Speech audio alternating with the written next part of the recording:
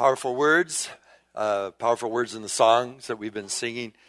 I'm just so thankful for worship, and I just agree with what Chris said right at the very beginning, and that is that sometimes we declare the things we know to be true, even though we may not at the moment feel them or experience them, but we kind of like worship our way into the reality of what God has promised to us and who God is for us. Amen. So I'm just so glad you're here, because every one of us is on a journey. Am I right? Anybody reached their destination yet? I suppose we would have already had your funeral had that been the case, but you're here, and so but what a journey it is, and man, God is up to big and amazing things, right? So I just invite you. Now we've come almost to a completion of the first month of 2020. And in this, we are invited into Made for More. And I just want to underscore for you that this is not simply intended to be a sermon series, some teachings, and so forth, so that we can fill our Sundays.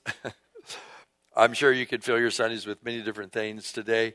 But the goal in this is that we would actually realize that we are indeed made for more, much more than even you or I or anybody here has experienced to date. Because God is always so much more. God is always so amazing. And I hope that you're continually surprised by Him in many ways, and that you're left with hungering for more. I just want to challenge you again to join with me in allowing your relationship with God to catch fire. I would like to encourage you to not settle, right? But to allow your relationship with God to catch fire, to be to fan into flame the very things that God has done for you in the past, or maybe something you've experienced of Him in some past time, or maybe your own heart just very aware that either you're burning the candle at both ends, and that's not going to work out very well, or the candle is just smoldering and needs to be inflamed again, right? So I invite you to do that. I invite you to do that by deciding every week of this year to participate in worship on Sundays with us. And if this is your church, then be at your church. Be together with God's people. Let the Word of God just soak into your life again and again and again. You realize how little time we give to the attention of our spiritual life. And this would be one way to begin to do that with greater consistency. Decide also to participate in group life community. Make choices that will free you up so that you can be involved in group life with other people who are more face-to-face, and deciding how to really allow the Word of God to seep deeply into your life, so that what Jesus invites us into and what He tells us it means to follow Him, we are actually deciding to do that. And no one does this very well solo. In fact, there's no indication anywhere in the Scripture that this is a solo, do-it-yourself engagement. It's more in community. It's in fellowship with one another. It's and group life is a way to begin to do that. And then I would just encourage you to pray. So we've been calling every Wednesday now. We've just been saying, join us in prayer with fasting. Set aside something that you normally do, like eat a meal during that day. Set that aside. It could be something else, something you do, like time you spent on social media, time you set before a screen. You set that aside and said, instead, I'm going to set that aside to talk with God. And what you're really talking with God about are the things that will fire your heart up for Him and with Him, so that the very verses that we're dealing with on Sunday morning are the things that you're like asking God to press into your life, so that you take it really seriously, that it would be embedded into your life, that it produce much joy in your life as you are asking Him to indeed make you and all of us followers of Jesus. So I invite you to that, right? I want to encourage you to let your relationship with God, Father, Son, and Holy Spirit, catch fire. this year. Why not, right? Why not? Why not in the year, having tended the flame and discovering more of God than what you had ever dreamed possible? So we're trying to, in these first kind of like three major sections in the first 2 months of Made for More, we're dealing with the issue of addressing how often we are captive to scarcity, that we live in a culture that is, and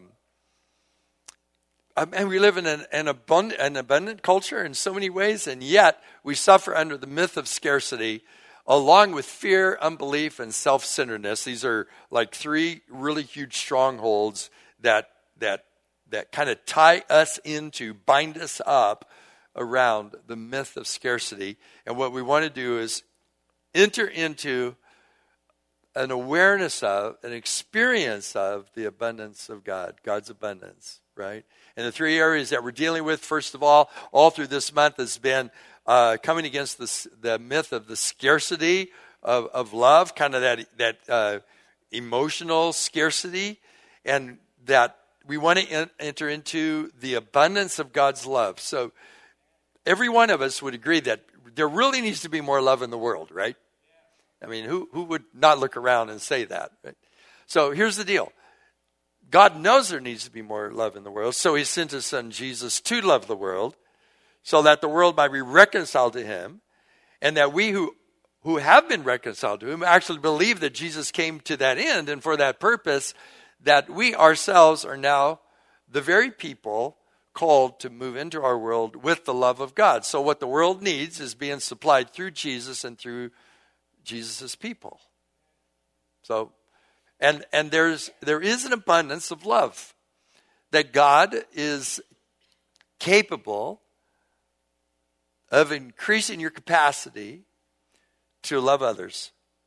And so we began with talking about that with 1 John, saying, here, this is love, not that we first loved God, but that he loved us and sent his son. And if God has loved us in this way, let us love one another, right?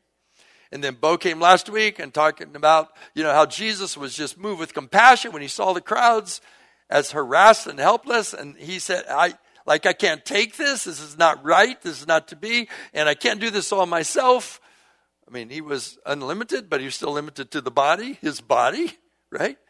Now he is gone, raised from the dead, ascended to heaven. He sent his Holy Spirit. Now he's empowering each one of us that we're filled with the Spirit of Jesus so that we are to go and we're to love like this. Seeing the crowds, we're moved with compassion. And so Bo challenged us in a great way, to have eyes. And not only ask the question, does Jesus have our heart, but does Jesus have our gut, right? Because the word compassion means to be gut punched, right? Like, oh, I can hardly stand it. And so we begin to love in that way. And so what we're discovering here is that it's just not that Jesus is drawing us into God's story of love. It's not love in theory, but love in practice, so which makes it a whole lot harder. I love the theory of love. How many are all for the theory of love? I love, and don't you just love a good novel that kind of, I don't know if I'd say a romance novel because I don't really read those, but I would say that, maybe, you want a good story, right? And oftentimes in a really good story is this, an epic story is about love and about how love in the end conquers, although that's always that moment when you don't think it will, right? And then resurrection happens. So Jesus draws us into the story of God's love, not in theory, but in practice. It's risky, it's messy, it's costly, but mostly, as Jesus intends it, it is life-giving both to the one who receives and to the one who gives. And so we can talk about this today through this story and this event in the life of Jesus. Luke chapter 10, verses 25 through 37. Typically known as the parable of the Good Samaritan and the surrounding narrative that goes with that. So instead of just reading the whole thing through, I'm just going to read sections as we move along with it. All right, and you may follow along in your YouVersion or in your actual print Bible. Begin with chapter 10, verse 25. On one occasion, an expert in the law stood up to test Jesus. "Teacher," he asked, "what must I do to inherit eternal life?" "What is written in the law?" he replied. How do you read it?"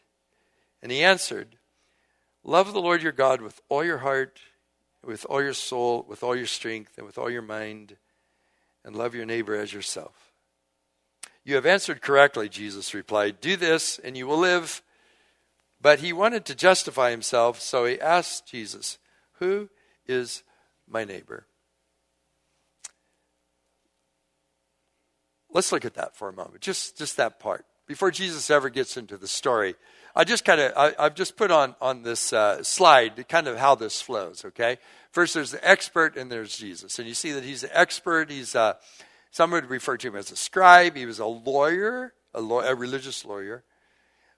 He knew the scriptures really, really, really well. In his head.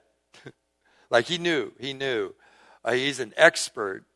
And it's just like he came to Jesus, it says, to test him. And probably the best way to understand that, he came to Jesus to have a conversation in order to entrap Jesus, to trap him. Because the lawyer, he's pretty smart. And Jesus is some kind of renegade rabbi from Nazareth who hasn't had all the formal training that he had. And so, being confident in his understanding of Jewish law, he set out to entrap Jesus. It says to test him. It's not like he truly wanted, Jesus to teach him. Although he says he stands up to test Jesus, and he says, "Teacher," but that's just more like, okay, I'll give you the title, but it's not like, okay, you're the teacher, but it's not like I'm the student. Okay? So, "Teacher, what must I do to inherit eternal life?" And it could be that he is like, he's kind of wanting to come to argue with Jesus. I think about how often that's the case for us when we read scriptures. We a lot of times, rather than just saying, just teach me, Lord, we just want to argue, right? Like, love your enemies. Well, how am I supposed to do that, right? And then on and on it goes, right? Pretty much, we position ourselves a lot of times just to, argue with Jesus. Probably he was quite bothered by Jesus, as most of the scribes and Pharisees were, the religious leaders, because of the way that Jesus was acting and what he was doing and how he was apparently breaking religious law by the way he treated the strict laws around Sabbath, or just like about touching people who were ill or people who were dead, raising the dead and healing lepers and things like that, which would have contaminated him religiously according to the law. So he comes and he's just saying, what must I do? And Jesus says, well, that's a good question. So what's written? Like, what is written? Because that's really important to this man. What is written? And then Jesus says, and how do you hear it? Like, what is written and how do you hear it? How do you interpret it? And I just want to offer to you that every one of us becomes an interpreter of the law. We become an interpreter of even the words of Jesus, even the actions of Jesus. We all interpret what he says. So what does it say? What is written? What is the religious graffiti? It's interesting that the word, Greek word for what is written is the word from which we get our word graffiti. So, but what is written down, and how do you understand it? That really becomes a huge issue. How do you understand these things? And every one of us has to do that. We must give an interpretation to what is written. And when we give an interpretation of what is written, then we invariably will need to bring our interpretation of what's written and put it next to Jesus' interpretation of what is written. Okay? And that's what we're invited to do. That's what he's been invited to do, although he doesn't yet know the full implication of being Jesus, in fact, will become his teacher And he will, if he's will, no, not that he will. He may become a learner, a disciple, a learner, one who actually allows Jesus to teach him. And so, how do you read the law? And so he quotes it, and he says, the religious lawyer said, you should love the Lord your God with all your heart, with all your soul, with all your strength, and with all your mind. And he nailed it. He nailed it. That's right. That's how it's summed up. And you're to love your neighbor as yourself. And he got it. He just put it together. He knew. He landed right where Jesus wanted him to land, in what was written. Okay? Not necessarily in how it's interpreted. So what is written here, right? And you're to love the Lord with all your heart. And it's amazing, and mind and soul and strength. And so it's amazing how he can quote it. He can actually do that. And one has the sense, though, as you move through this, that it was pretty easy for him to quote that, And Jesus was going to invite him to do something radically different than quote it. Jesus was going to ask him to do it. Right? That's a whole nother matter, isn't it? That's a whole nother matter. In fact, when you unpack those words, I think the Passion Translation says it like this. You must love the Lord God with all your heart, all your passion, all your energy, and your every thought. And you must love your neighbor as well as you love yourself. So again, your heart, like your affections, your inner self, the motivations, the desires, with your wants. All your wants are to be pointed in his direction. That's what would be with all your heart. With your soul, the essence of who you are, which is a little harder to get a hold of, but living as a fully living being, pulsating with the life of God because you live by the breath of God. He breathed into you and you became a living soul. We're learned in the creation story. You became a living soul. God breathed his breath into you, so you're to love God with all the breath, with all of your pulsating life. With all your strength, with all your capability and all your potential, you're to love him. Love God as completely as you can. And your mind, with your thinking and your reasoning, with your opinions, you're to love God. Take every thought captive, make it obey Christ. You're to love God with all of your thinking. Whew, it's pretty comprehensive, isn't it? If we really, I don't know, being called to actually do it, that was really the test right here. When I was a kid, I remember two really big verses that were impressed on my mind as a child by my parents. And I'm thankful for them because these have stayed with me. Oh my goodness, they have shaped so much about me. However, I realized that I better knew how to quote them than how to live them. Right? Okay. Here's the one. Trust the Lord. I was just a little kid. First one I remember. Trust in the Lord with all your heart. Do not rely on your own understanding. In all your ways, acknowledge him, put him first, and he will direct your paths. And all God's people said, amen. And Jesus says, go and do likewise. Oh. Here's the other one. And you probably have your own too. But this one, another, just young impressed. Maybe it's because they wanted me to get along with my brothers. I am not sure. But anyway, it was this. Ephesians 4:32. Be kind and tenderhearted to one another, forgiving one another, even as God in Christ Jesus has forgiven you. Our God's people said, amen. And Jesus says, go and do likewise. Right? Actually go do that. I don't know if you probably do understand how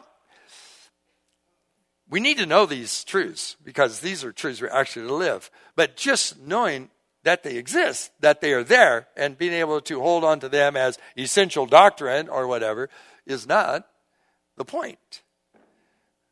The point is they are actually to affect how we live, which means they affect who we become. Okay? So this this lawyer, this expert, I won't call him a lawyer because we have lawyers here and I don't want them to feel bad.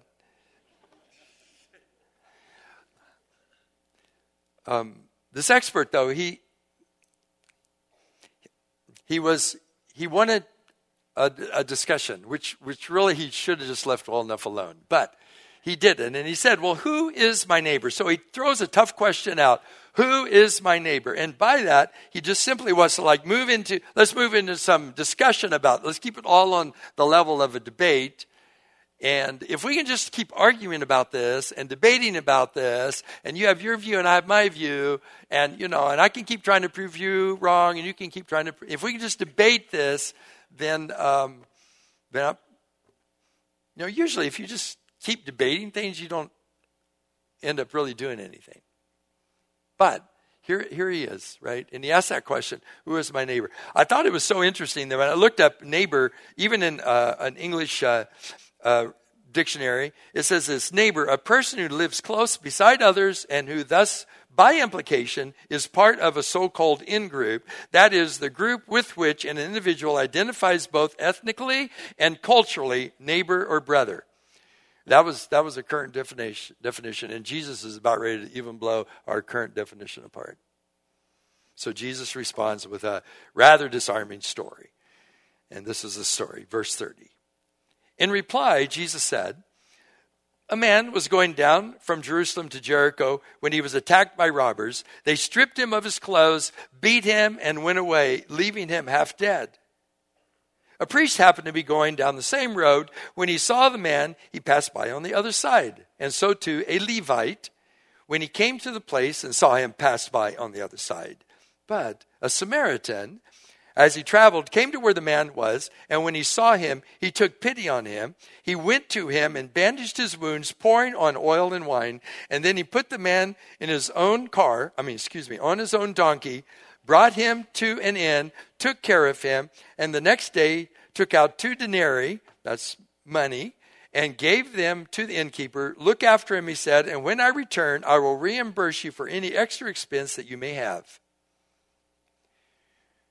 And then he said to the lawyer or the expert, which of these 3 do you think was a neighbor to the man who fell into the hands of robbers? And the expert in the law replied, the one who had mercy on him. And Jesus told him, go and do likewise.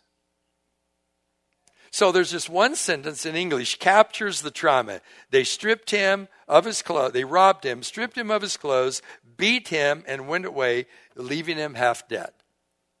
So it's a pretty desperate situation, right?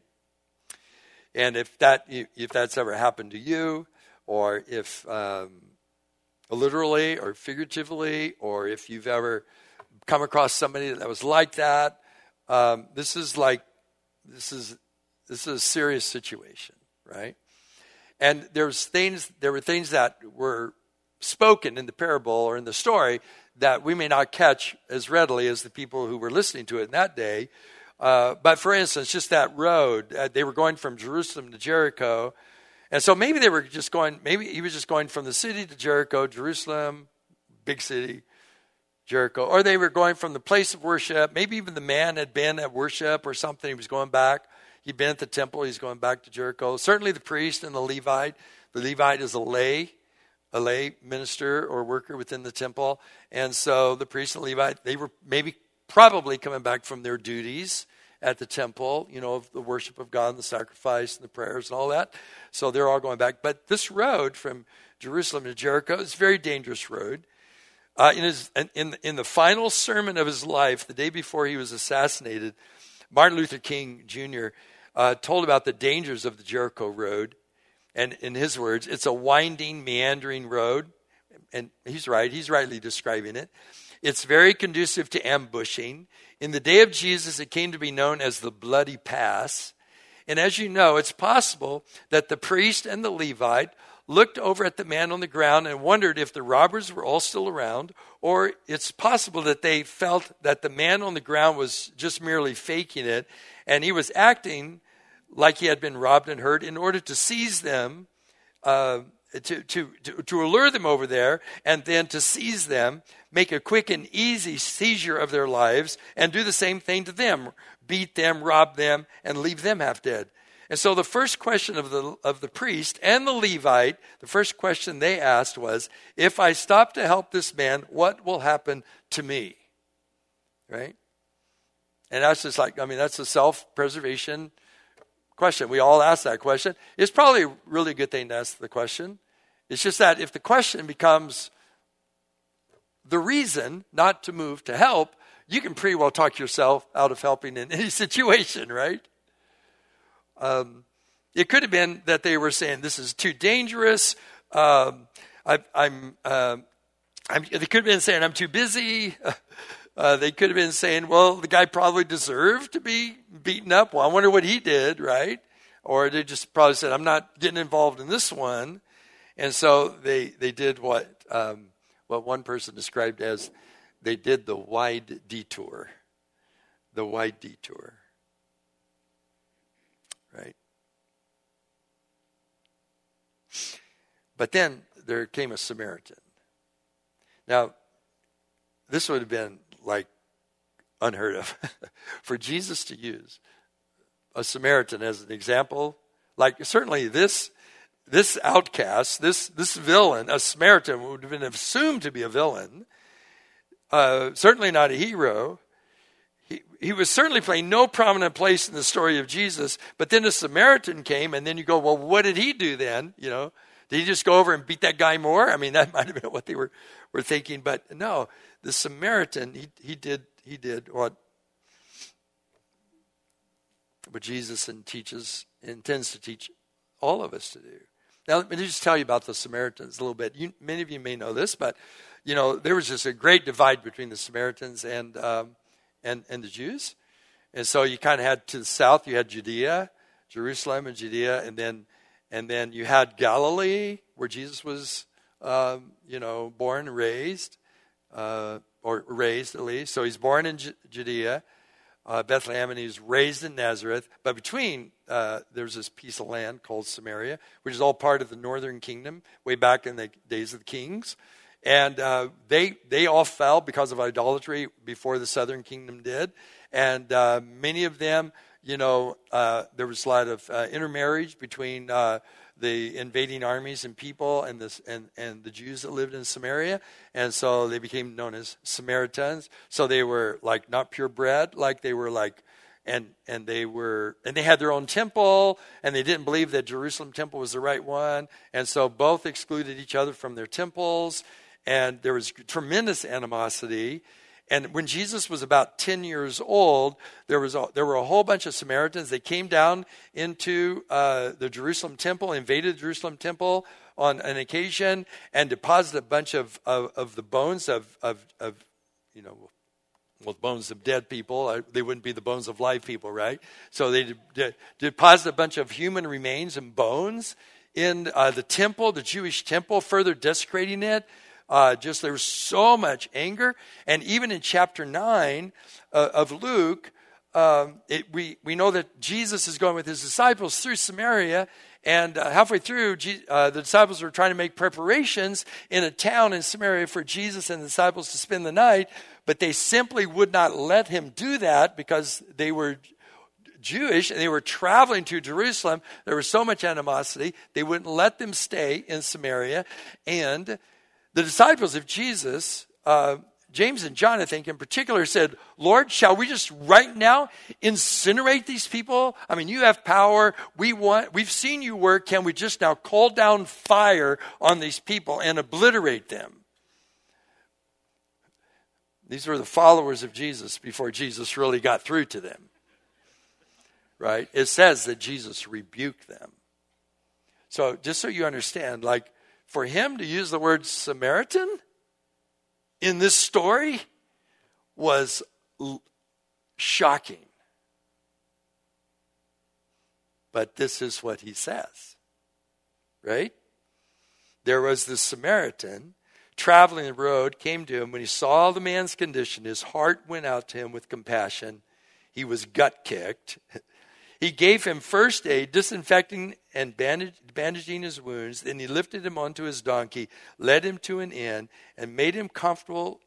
And in the morning he took out 2 silver coins, gave them to the innkeeper, saying, "Take good care of him. If it costs any more, put it on my bill. I'll pay you on the way back."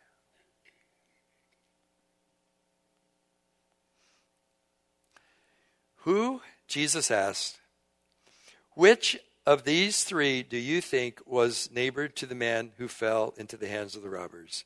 And the expert in the law replied, "The one who had mercy on him." And Jesus told him, "Go and do likewise." Who is my neighbor? Who is my neighbor? That's the next question that we want to answer, because that's the question that Jesus is answering. Jesus, by the way, changed the question. Not who is my neighbor, but who needs me to be their neighbor? Which man proved to be neighbor? See, it was at first, who is my neighbor? But after the story, Jesus flips the question, and the question is, who proves to be neighbor to the man in need? And by this, Jesus teaches us a great deal. It is not only who is my neighbor, the question is, to whom may I become a neighbor? Who needs me to be their neighbor?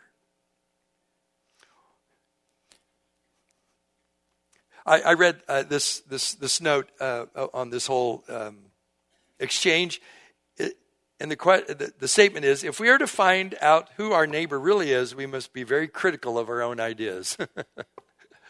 Because we have our own ideas. But Jesus comes and disrupts all of that. And in fact, Jesus must become our teacher, right? So here's how we may perhaps think about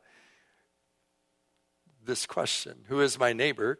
Flip it and say, to whom am I to be a neighbor? Well, first of all, I just noticed that there's a crossing over of barriers.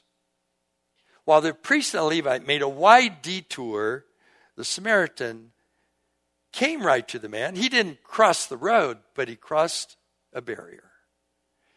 Here he is in Jewish country. A Samaritan is in Jewish country now. The Samaritan chooses to love this man, who obviously is a Jew. The Samaritan, who could have all the reasons of prejudice, and besides, he's busy and he's on his journey. He has a schedule and he has his things to be done. But he is the one who crosses the barrier, who crosses through the barriers of prejudice and fear, because there may be robbers there still. And this could be a setup. But he crosses the barriers. And he ministers love to the man. And then, so the question is, who am I near who needs the help that I can give?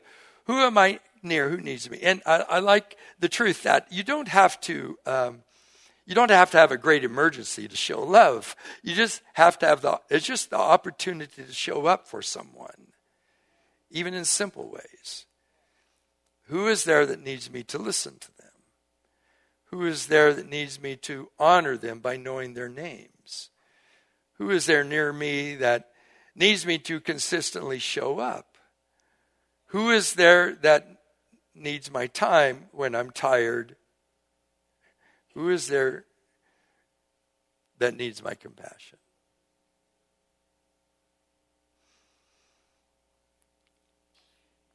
Bob Goff, who writes a lot about love, says, loving God started to make more sense when I realized that loving a God I couldn't see was a lot like loving the people I could see, whom he had put all around me. Yeah. Who is my neighbor? So I just want to offer to us this, right? That there is a way to expand our capacity to love. There is a way to expand. Okay? Let's just say that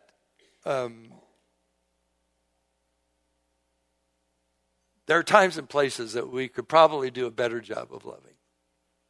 Would you agree? Let's just at least give Jesus this. All right. And so what do we learn here? I think we learn here, he says, go and do exactly this, right? Who loved this man that was beaten up. And he said, the one who was kind. And then Jesus says, well, you go and do, and the force of the phrase is, you go and do exactly that. Okay? You just go and do exactly that. I read this and I go, my goodness, God, how in the world are we going to do this? Because I know that if I think about capacity, I'm just thinking, man, it's not in me. I have to have Jesus, right? Even to do to others as you would have them do to you. This kind of sums it up there too. Do to others as you would have them do to you. So if we're going to do that, I know we must pray. I know we must ask God to expand our capacity. I know we must ask God to see and feel. I know that we have to spend time in scriptures. We have to let God's word soak into our minds and our hearts. We have to ask his priorities to be in our lives. We have to pray his priorities into our lives. And if we don't take the time to do that, it'll be likely that we are never able to really love God and love our neighbor as ourselves. Right? Oh, I must not forget this one. I think probably capstone truth of the whole thing. And I just wanted, I couldn't find any better words than I found from a man who was a pastor during Hitler's regime, who was speaking about this. And here's what he said, which I think is so insightful. We cannot close without mentioning the fact that it is Jesus Christ who is telling us this story. We hear the parable from the lips of him who himself is the Good Samaritan of us all and who became our neighbor. When we come to die and all is being left, precisely then he is our neighbor. The neighbor who will not forsake us, for he faced the robber death and allowed him to strike him down in order that he might walk with us down this last difficult passage. And when we suffer some distress which nobody else understands, or anxieties that deliver us into a terrible loneliness, there is one who is our neighbor, because on the cross he submitted himself to imprisonment in the dark dungeon of ultimate loneliness. And when we stand all alone, quivering beneath a sense of awful guilt which nobody else suspects, which could cause our friends to desert us if they knew about it, then here too Jesus is the neighbor who is not shocked by the dark abyss, because he came down from heaven and descended into the deepest pits of misery and guilt. Jesus loves us, and therefore he finds us. And therefore he also knows us. He knows us better than we know ourselves, and he still does not drop us. Still, he remains our friend, our dearest friend. Amen? So here's the deal. Here's the deal. We'll never really hear accurately that it means what it means to be a neighbor to someone else if we don't allow Jesus to be the Good Samaritan neighbor to us. And then,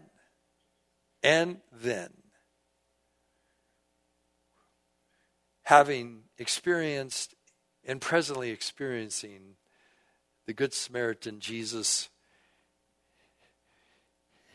his oil and his wine on our wounds, his care for us, then we too can become those who choose to cross boundaries, find out names, listen to stories, take the time, banish prejudice and fear, lose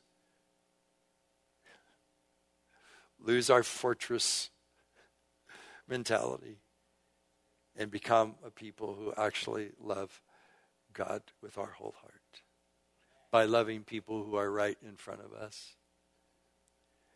Begin to see people who are near us that we have never seen before. Amen? So I just want to say, as we pray together this morning, do you need Good Samaritan Jesus to touch your heart? To be to you the one who puts oil and wine on your wounds? to help you heal? Do you need to be that? Do you need to be that person who receives from him? Let Jesus be who he says he is. Amen. And then beyond that, are you willing to just let Jesus stretch your capacity by actually seeing those around you who need you to be their neighbor? It may be your wife in your house that needs you to be their neighbor. It may be your husband. It may be your kids. It may be your actual neighbors. You need to know their names, their story. It may be someone in that proximity who needs someone to be a neighbor to them. It may be someone at work. It may be someone as you're moving along, someone outside in your neighborhood, but someone who in proximity is placed there so that you may be neighbor to them. Let's just say yes to Jesus, who knows how to get God's love into the world. Father, thank you. Blessed be your holy name, your generous name, your understanding name. No one understands like you. You are a good Samaritan to each of us. Where we're busted up and struggling, you're a good Samaritan to us. And, oh God, you can empower us. You want to empower us to go and do exactly like this for others. In Jesus' name. Amen.